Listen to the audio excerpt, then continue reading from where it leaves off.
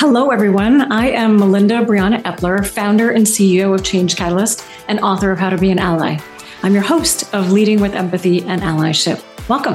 Allyship is about learning, showing empathy, and taking action.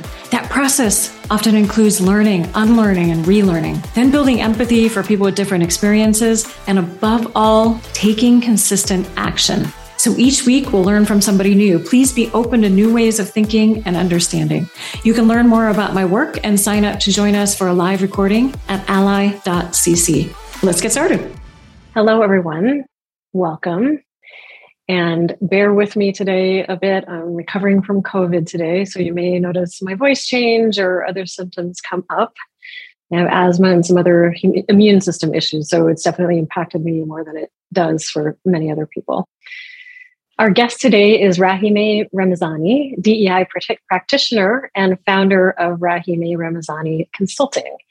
We'll be discussing religious inclusion today, especially focusing on how to be an ally for your Muslim colleagues and why intersectionality is essential when working on Muslim inclusion. So welcome, Rahime. Thank you so much for having me, Melinda. It is a pleasure to be here.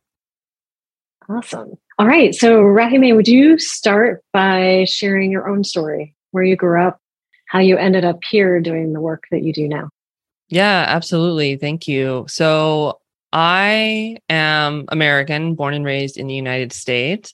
That's something that I have a little bit of tension, not in this conversation, but in general, because Muslims in the United States and in the West in general are kind of perceived automatically as being foreigners. So it's something that I've learned as a part of my work that I have to clarify, because folks, a lot of times if I critique government systems that I see as my government, so I can critique my own government, folks get very defensive of like, oh, this foreigner is critiquing our country. I'm like, whoa, this is my country too. So anyway, I'm American. I am born and raised specifically in California, which you might be able to tell from my California West Coast accent. I am currently in the San Francisco Bay Area. The Bay Area absolutely has my heart. And I was born into a Muslim family.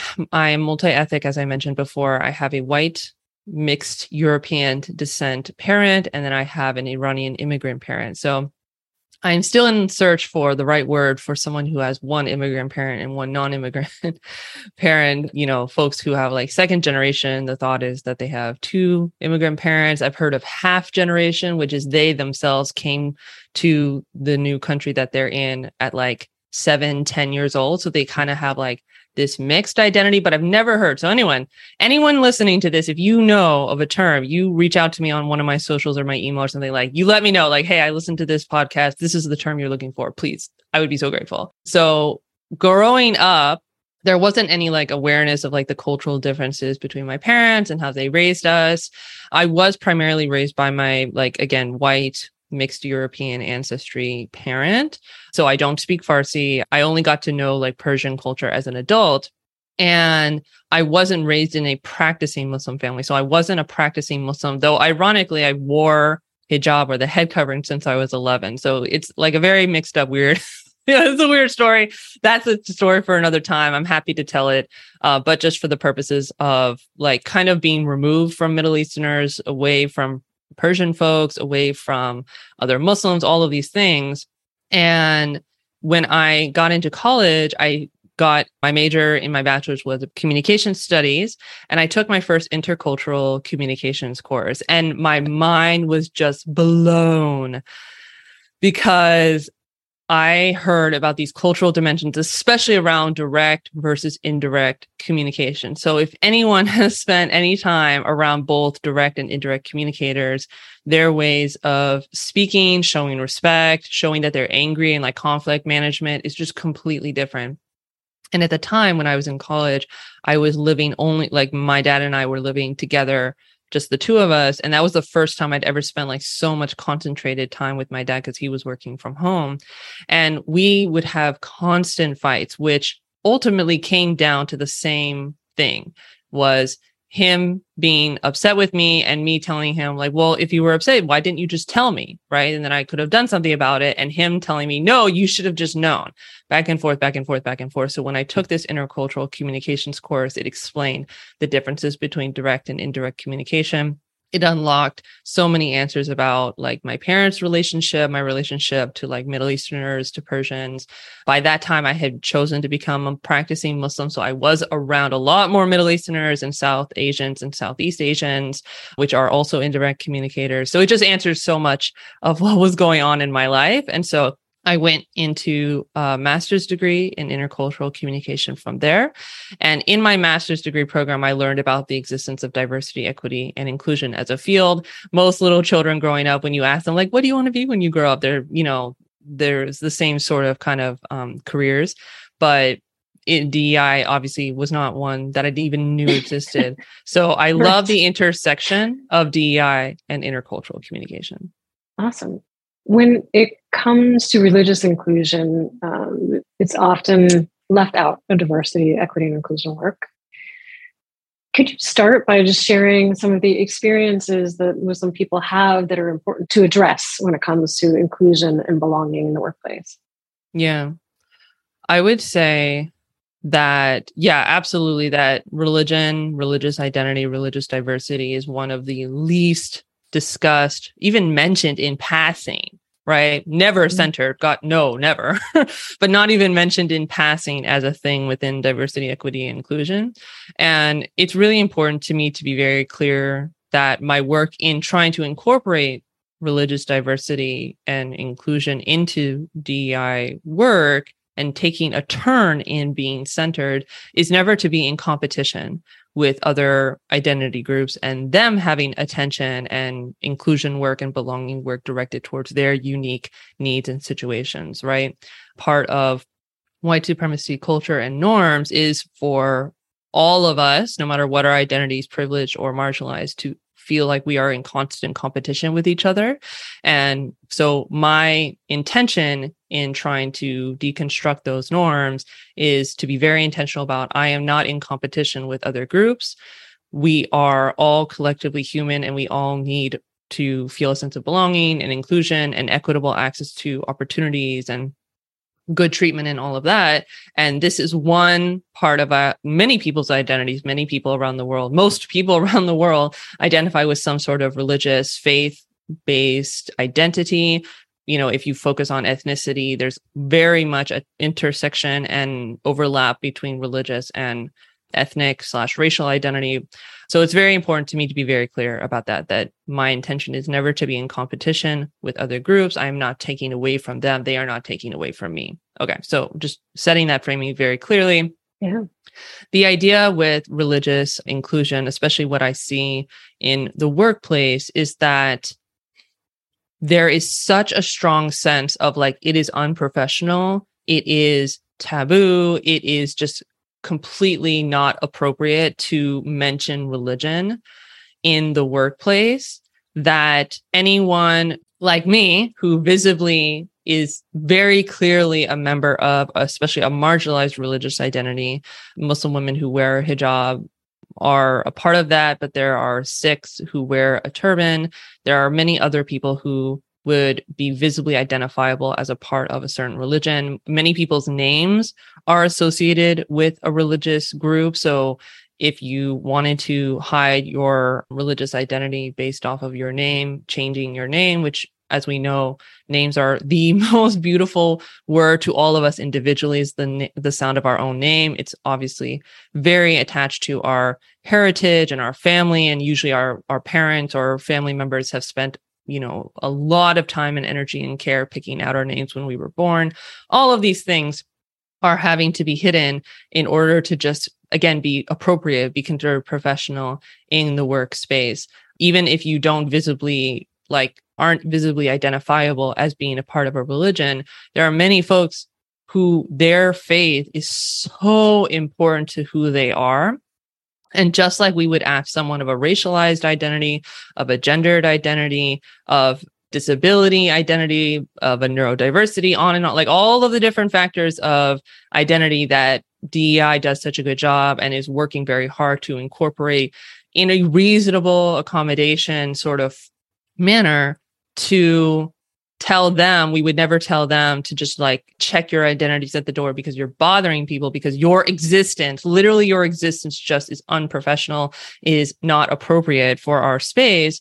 We would not tell someone, or we are telling people from a religious background, that your identity, even if there is a way to do it constructively, right? Like, and we can get into that later, but just your existence as a religious person, even if you're not trying to convert me, even if you're not bringing like literature, even if you're not taking up any space that like imposes on other people whatsoever, just your existence is too bothersome, and we just rather you just not.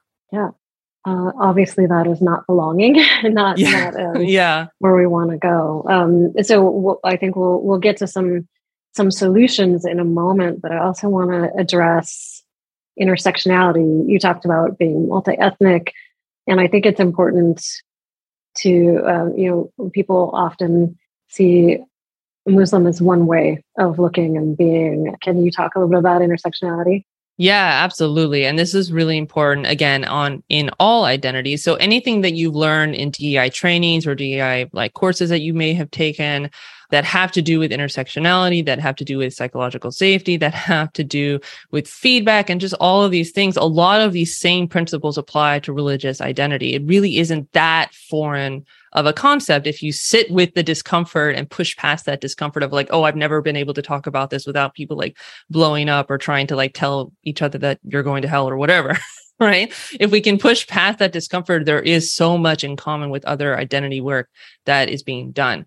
So having said that, with the idea of intersectionality and the diversity of Muslims specifically, there's an estimated 1.8 billion Muslims around the world. I believe it is estimated by Pew Research that that's going to go up to 3 billion by 2060.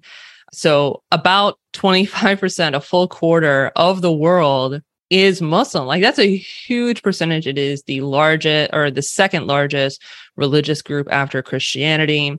And so the idea being that any group where you can find people from this religious group all over the world, in all countries, from all genders, speaking any language, from any and all ethnicity and race and socioeconomic status and educational status, and on and on and on, all of these different things, that just like non-Muslims, like think of yourself, if you are listening to this, that you have pick any part of your identity.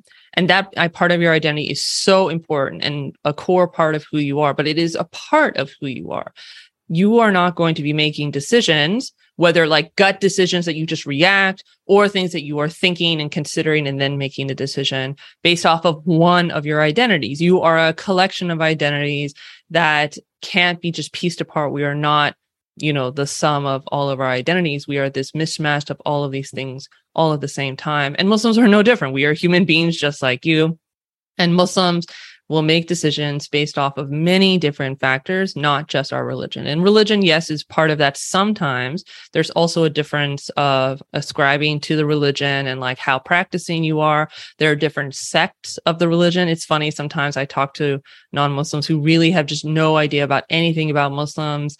And it doesn't even occur to them that there are different sects of the religion, which of course there are. There are many. And even myself as a Muslim, I don't even know all of the sects within Islam, right? Which is another reason why it's so important to get to know many different people from any identity group. And you're not just like, oh, I know one Black person, I know one Muslim person, I know one Latina person, I know one of any one group. And that's like my sole source of information about this giant group of people. So the idea being is that you have to keep that in mind, that Muslims do things for different reasons.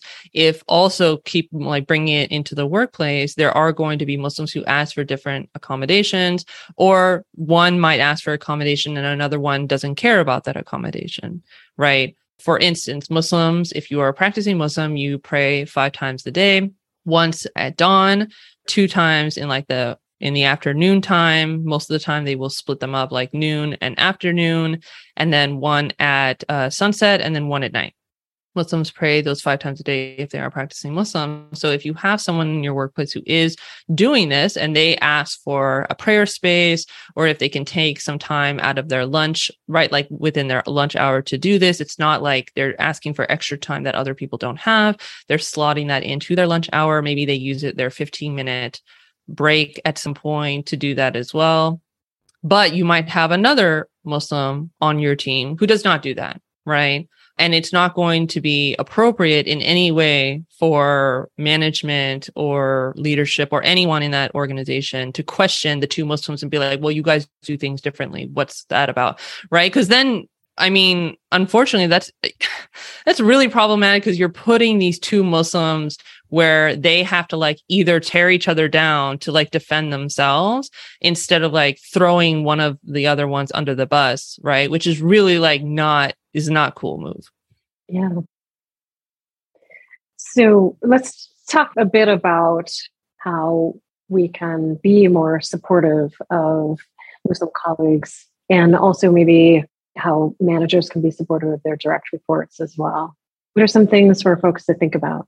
Yeah, no, absolutely. So something that is really kind of the foundation, that it's not like here's 5 tips on how to, be inclusive of Muslims. Like we will get to that. We'll get to that in a second. But the idea is that a lot of Muslims are from ethnic cultures that indirect communication, as I mentioned at the beginning, is kind of like the norm. And also many Muslims in the West, not all of them are immigrants, but many of them are. So just please do hold this at the same time. Like, don't assume that all Muslims are immigrants or children of immigrants. But however, if they are, you can like hold space for that as well, right? Like we can balance those two things. So if you are engaging with a Muslim who also has an immigrant background within like 1 or 2 generations, they also are going to have they will have an immigrant mentality where in order to survive in this new country where they are already so highly discriminated against as an immigrant, that to survive, you must put your head down, don't create waves, don't ask for anything outside of the norm, be very accommodating, just be grateful that you're here. And this sort of kind of like mentality. So in many ways, again, tying this immigrant sense of thinking and in being an indirect communicator, if that might exist separately, one or the other, and sometimes like both very much at the same time, that means that your direct reports and your staff might not express to you what it is that their actual needs are, right? Mm-hmm. So psychological safety. And again, this is something that's going to apply to literally everyone in your yes, everyone. I don't use that word very often, but everyone in your organization is going to benefit from there being a genuine, strong sense of psychological safety. So, but specifically around Muslims is that if they have any sense that their livelihood, and especially in, today's age with the economy and natural disasters cropping up all the time and inflation and just all of this instability, if you're in the United States, your healthcare is tied to this, like all your family's healthcare, like just so much is on the line for them to stick their neck out to give you this feedback for something where they're like, oh, I'm so used to just compromising on my values. I'm so used to just not feeling a sense of belonging. I'm used to not being included. So I'm going to preserve my like basic necessities of life. Again, like my income to feed my family and myself and pay my rent and my mortgage and all of those things. If you want to advance diversity, equity, inclusion, you have to have this sense of psychological safety. Genuinely, right? Like they're going to test you and see if this is legit, because a lot of the times, unfortunately, especially in the last number of years, a lot of organizations have learned the lingo on how to pretend to, be DEI friendly. And, we really want you to give us your feedback. And then they finally do. And then they, are demoted or, fired in the long term, or they're not given projects or whatever, right? So they're going to see if you really mean it, and you have to really mean it. So having said that, for your Muslim employees, what's going to be really amazing is if you can be accommodating if they do their daily prayers, that there is ideally a prayer space. If you don't feel that you can / it's appropriate to call it a prayer space, you can use meditation or mindfulness room. I've been in a couple of airports that have done this. I've been in a couple of office buildings that have done this. It's not super common, but just having a small, quiet, clean room that any person in your staff can access, right? Because of course, Muslims are not the only ones who do prayers throughout the day. And again, like if you do make it a mindfulness room, it could be literally just, someone goes, takes their phone, has like meditation app or like a free YouTube video for meditation, goes meditate for, does a mindfulness exercise for 10 minutes and then goes back to work. So it really could be anyone, and everyone will benefit from this space, but your Muslim employees will see that you have gone out of your way to make space inclusively and given them their needs without them having to ask. That is going to be so huge. Before you go on, I think that is really important to call out, that it's you creating that space, whether or not somebody is Muslim on your team, whether or not somebody prays 5 times a day and needs the space, that's inclusion, is creating that space so that people don't have to advocate for themselves, so that they can just be in an inclusive environment. And I'll just share a quick example. Several years ago, I worked with a Muslim colleague and there wasn't a space. There was no space. I also worked with a nursing mom too. There was no space for her either to pump, and so she was pumping in the broom closet. And oh my God, the broom closet! My Muslim colleague just didn't pray at work. Just decided not to pray at work, and then made up for it in his prayers afterwards. Right, and that's both of those situations are not going to create that space so that people can step in for the reasons that you talked about. That and we talked a little bit about self-advocacy with Katerina Rivera and John Marble when it comes to people with disabilities. The same is true here, that often, people don't advocate for themselves. They don't know they can advocate for themselves. They don't know how, or they feel that they're not safe to do so. And so you create a space for, you ahead of time to create a space for inclusion. And then also that psychological safety to invite people to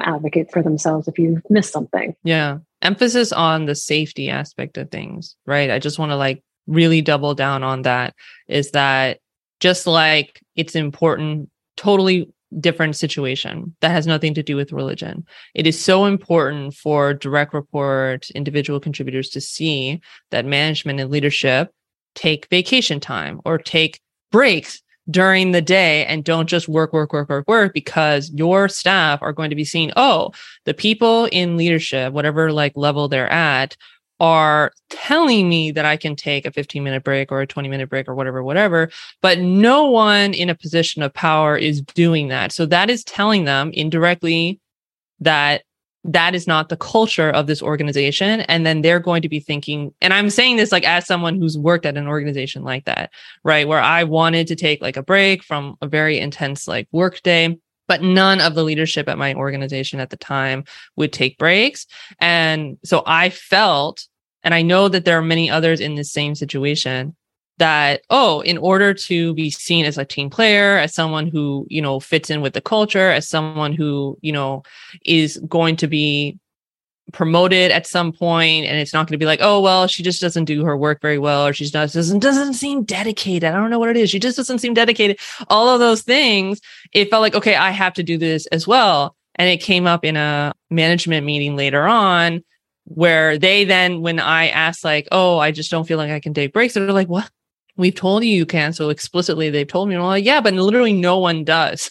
So that tells me that it's not a thing. So in the same way, it's important for organizations to put these inclusive practices in place before, or not necessarily with direct feedback that this is wanted, because there isn't a feeling of safety to be able to ask for that, which again is why I bring up psychological safety so much, is that in order to get these accommodations needed. And I love what you're saying. I think you said this was from a conversation around disability, right?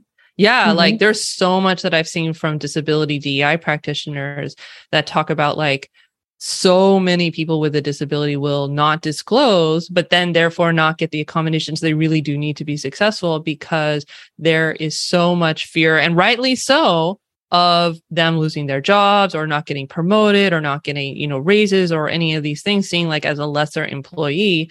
And so they're not able to share. Then that means they don't get their accommodations. It's just this like horrible cycle that just continues on forever. So in the same way with religious inclusion, if you're able to create, again, these prayer spaces, again, or if you want to call it meditation, or if you want to call it mindfulness, that's good. I also really recommend, for Muslims specifically, though, again, like holidays are a thing in many, if not all, religious groups or spiritual groups. Ramadan will be coming up, like, I think like in 4 months or something. And that does sound like it's, a ways away. However, keeping in mind that if you need to put policies in place for Muslims to be able to ask for time off for the holiday at the end of Ramadan, which is called Eid al-Fitr. And please keep in mind that it's not like a celebration of, yay, it's over, we're free. No, it's like, it's a positive of like, we did it. Congratulations. Like, we're so happy that we, we're able to participate in this month of Ramadan and fasting. And then we're very much looking forward to the next year, making sure that if that falls into a middle of the week or not a weekend, allowing your staff to be able to take time off. Again, like, they will do what they need to do to like ask for it ahead of time. They're not asking for it the last day, keeping in mind that unfortunately, like, it just is that the Muslim calendar is on a lunar calendar. And so Muslims won't know the start of Ramadan or any given month until the new moon is sighted, which unfortunately we won't really know until the day before.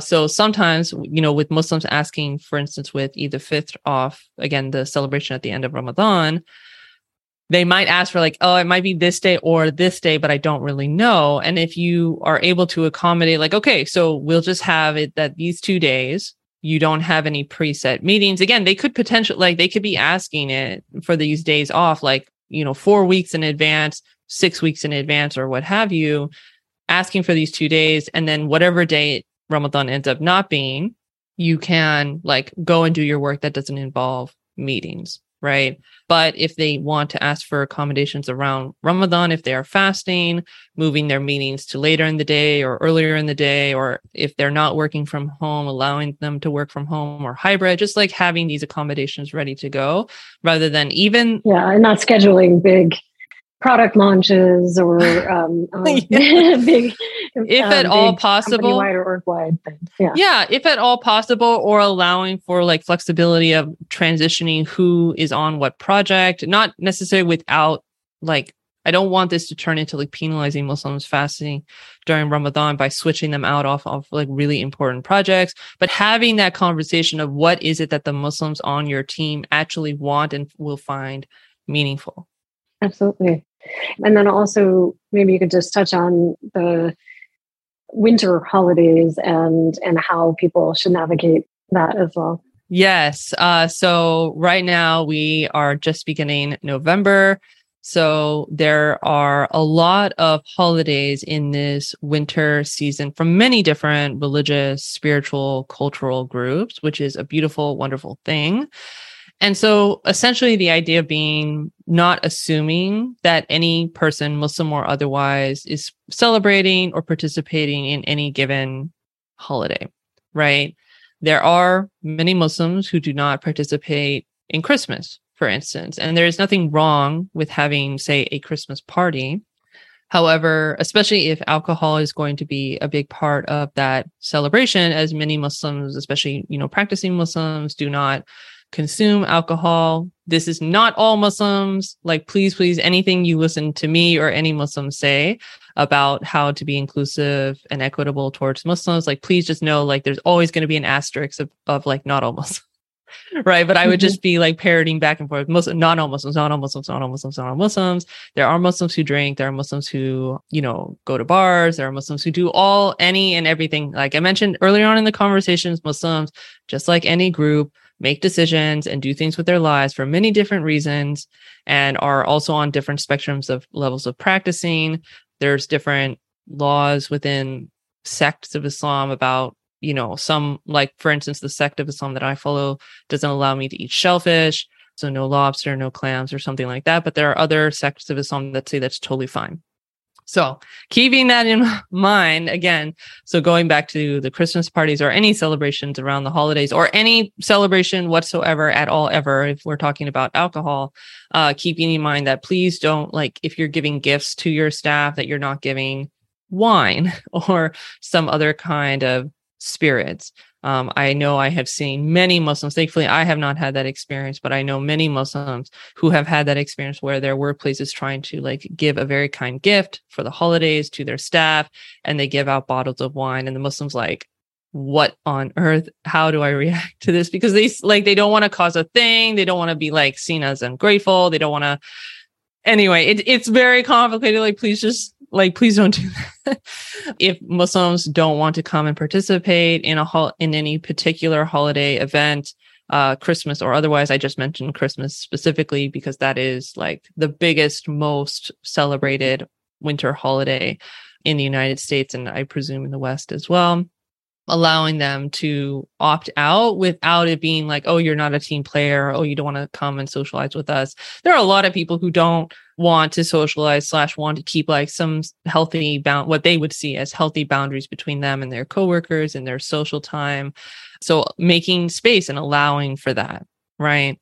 If there are, there's Hanukkah, there's Kwanzaa, there are other holidays that are a really big deal to other religious / cultural / spiritual groups, making sure that you are incorporating those religious groups as well. And I always advocate for having like done the research of what is kind of the norm in that time, and also keeping like a feedback submission form or some sort of kind of open door policy where someone who does want to add another holiday or another stipulation or something has the open door to then add and advocate for that. Because anything that you research online, or you have a speaker, myself, coming to talk about Muslims, you have a Jewish person coming to talk about Judaism and what Jews want, you have a Buddhist coming in to talk about Buddhism and what Buddhists want in your workplace and how to be inclusive of them. Ultimately, again, those are all going to be generalizations. And I personally believe that generalizations have their place. However, again, always having kind of like that open door. Again, whether they're virtually giving you feedback or able to walk into your office in person and say, hey, I would really find it meaningful if we could add this additional thing, or have this additional accommodation, so I'm not having to participate in X, Y, and Z if it doesn't resonate with my beliefs, on and on and on, because your people want to be able to have this open communication, because you've hopefully identified that you have the psychological safety that you've established in your organization. And this isn't even addressing, of course, atheists and agnostics and folks who are not religious, who also absolutely should have space made for them and allowed to opt out of things that doesn't resonate with their beliefs. Absolutely. So let's talk a little bit about safety. And I think it's important, psychological safety and also physical safety. And when it comes to people who are visibly religious and people who might be construed as, people might have biases for or against somebody, whether or not they actually are from that religion. And a couple of things have come up recently from the anti-Semitic remarks from Kanye West to on September 16th, 2022, Masha Amini, who is a 22-year-old Iranian woman, was killed under custody after being arrested for not wearing a hijab in accordance with the government standards. And this has impacted a lot of people in Iran and around the world. Can you share how we can address this, how managers can address this in the workplace, where people may not be feeling physical safety as well as psychological safety outside of the work? And obviously we bring ourselves to work and we bring our experiences to work. Yeah, absolutely. So there are a couple of different points to this. And ultimately, looking at it from a bird's eye view, there are going to, unfortunately, I wish this wasn't the case, but there are always going to be the newest horrible thing that is happening that's affecting a certain identity group. And if your organization, either one, has a policy of just never addressing any of these ever, that's going to very much damage any psychological safety that you may have at all. because your people who are being impacted by this, and it doesn't have to be people who are directly tied to that identity group. If you learn anything about trauma-informed care or trauma in general, is that it doesn't have to be that you witnessed it directly. It doesn't have to be something that you were alive when it happened. It doesn't have to be something that is explicitly part of your identities. Trauma is like a tricky thing. So keeping in mind like those things, that if your organization doesn't ever address any of these kinds of events, your people are like actively in pain, incredibly distracted. It's going to affect their productivity. It's going to impact their concentration and like how much they feel that your organization truly lives up to diversity, equity, inclusion, and belonging values, right? Because ultimately, again, it's like, no, you're just a worker bee and we just need you to work, and you can go have feelings and be human afterwards. Having said that, going a step beyond, if you do address some of these kinds of events, but not all of them, or if you don't have like a standard by which you judge which ones are being commented on and held space for and which ones aren't, that is an invitation very clearly for bias to just stomp through the door.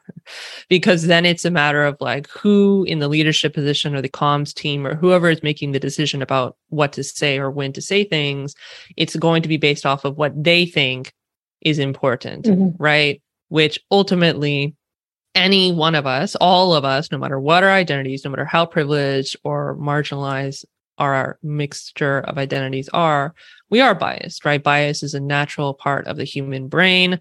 It's just a shortcut for us to go from A to B very quickly instead of having to be super critical thinking over every single detail, every single situation. So keeping that in mind, that bias is ultimately natural, but when it becomes problematic is in instances like this where there are many different things going on in the world, say over a period of months, and someone or a team of people decide, okay, well, these are the ones that we think are really important and extra traumatizing, or we need to say something for the visuals of saying that we said something about it, but these other events aren't, then that also is going to be problematic because it's still going to affect the psychological safety and the productivity and the morale and all of those things of the groups that, one, their experiences of trauma and the difficulty that they are going through and the heaviness that they're carrying in their hearts every single day, whether they're at work and then when they go home,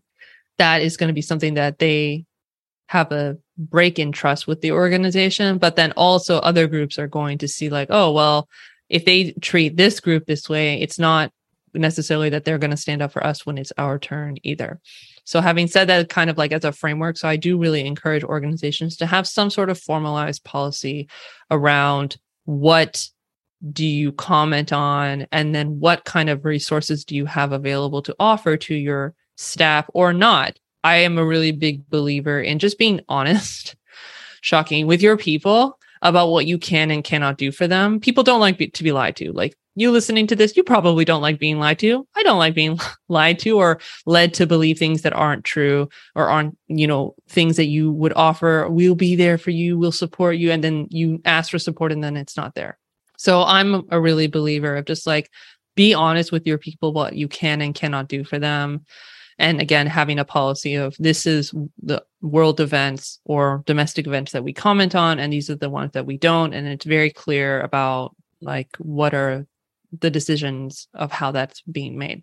So having said that, speaking specifically to the anti-Semitic comments by Kanye West, and then the issues with Mahsa Amini's murder in Iran, these two events are part of the reason why talking about religion in the workplace needs to happen. Because if your organization, again, just finds it completely unprofessional or finds it completely inappropriate, not done to talk about religion, then the people being affected by these events because of their religious identity then have nowhere to go. Again, you're just telling them, oh, like you need to just keep that to yourself because this isn't professional. And they're just like carrying around all this trauma in their workplace and not able to concentrate and not able to communicate to their manager that they might need understanding or accommodations or something like that.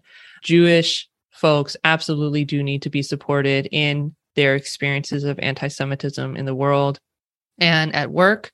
All of these people that we see online supporting this hateful rhetoric against Jewish folks, we see them on Twitter. We see them on all different kinds of social media. You don't think they're in your workplaces? You don't think they have jobs? You don't think that like they're out in the world? They're not just like random internet faceless accounts that are having these messages. They are in your workplace, right? So you need to be able to have systems and processes in place to be able to support, defend, and deal with any discrimination, microaggressions that, in this case, like your Jewish employees are facing, so that they feel safe and valued and a sense of belonging and inclusion.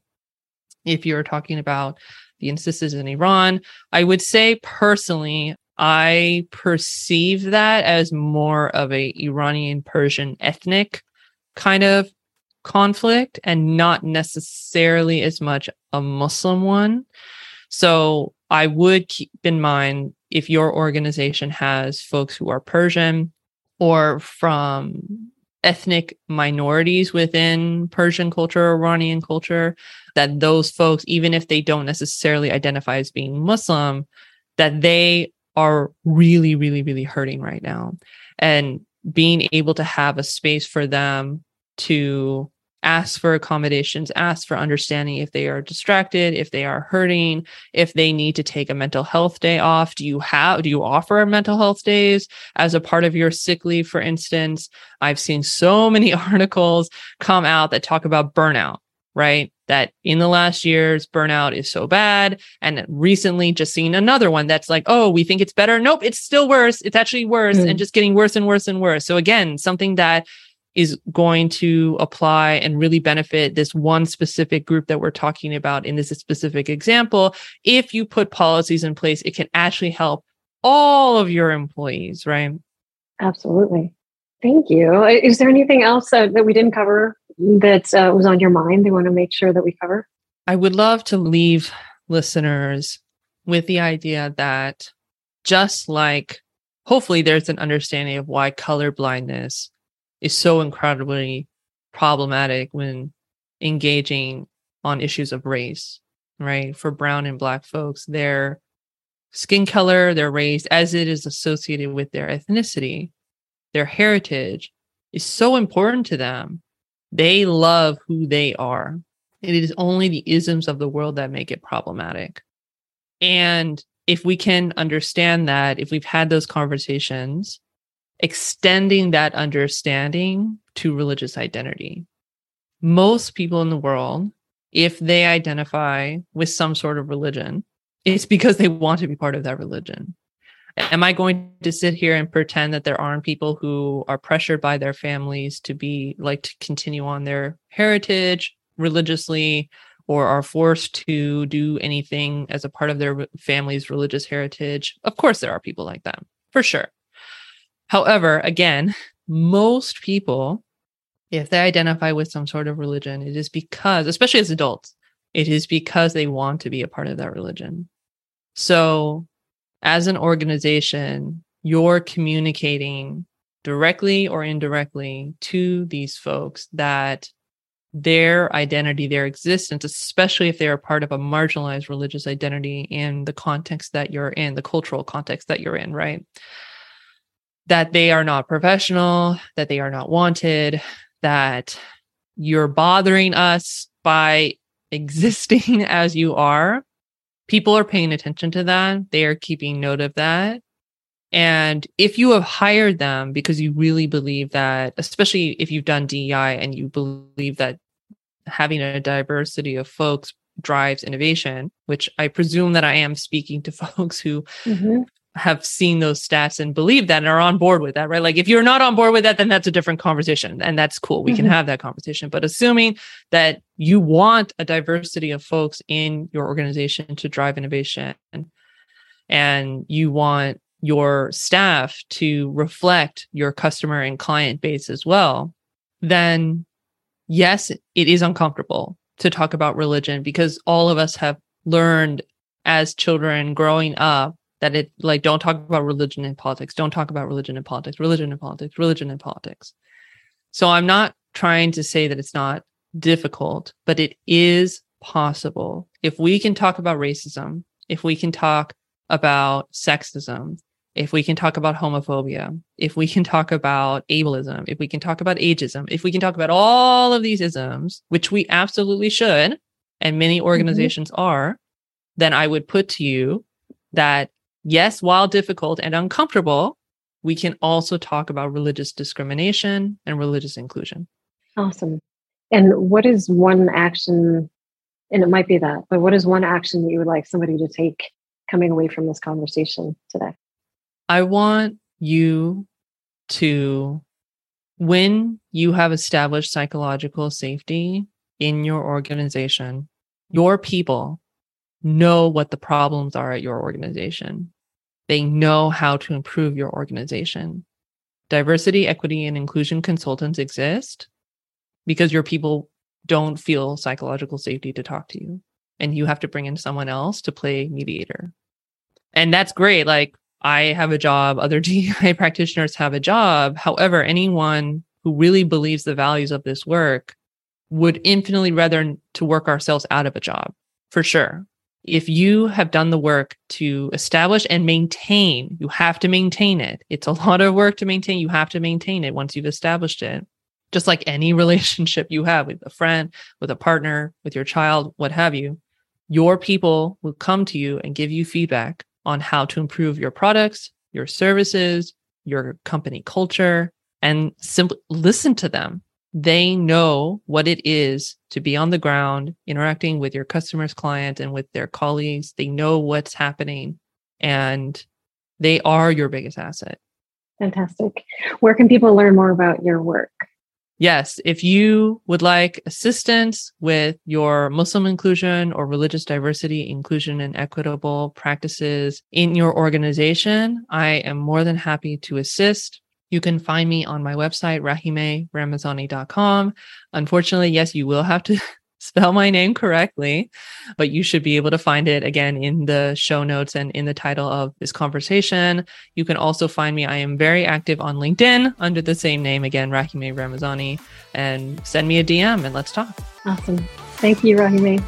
Really appreciate it. Thank you, Melinda. It's been such a pleasure being here, and I wish you all the best. Awesome. All right, everyone. Take action, and we will see you next week. We'll share resources and a transcript from this discussion at ally.cc. And please make sure to subscribe to our channel and rate this show. It makes a difference for us. Thank you for being part of our community. And remember, the more we take action, the more we grow as humans and as leaders, and the more we transform our communities. So what action will you take today? Let us know your actions by emailing podcast@changecatalyst.co or reaching out on social media. And Leading with Empathy and Allyship is a show by Change Catalyst where we build inclusive innovation through training, consulting, and events. You can learn more about us at changecatalyst.co. So let's keep building allyship across our communities and around the world. Thank you for listening.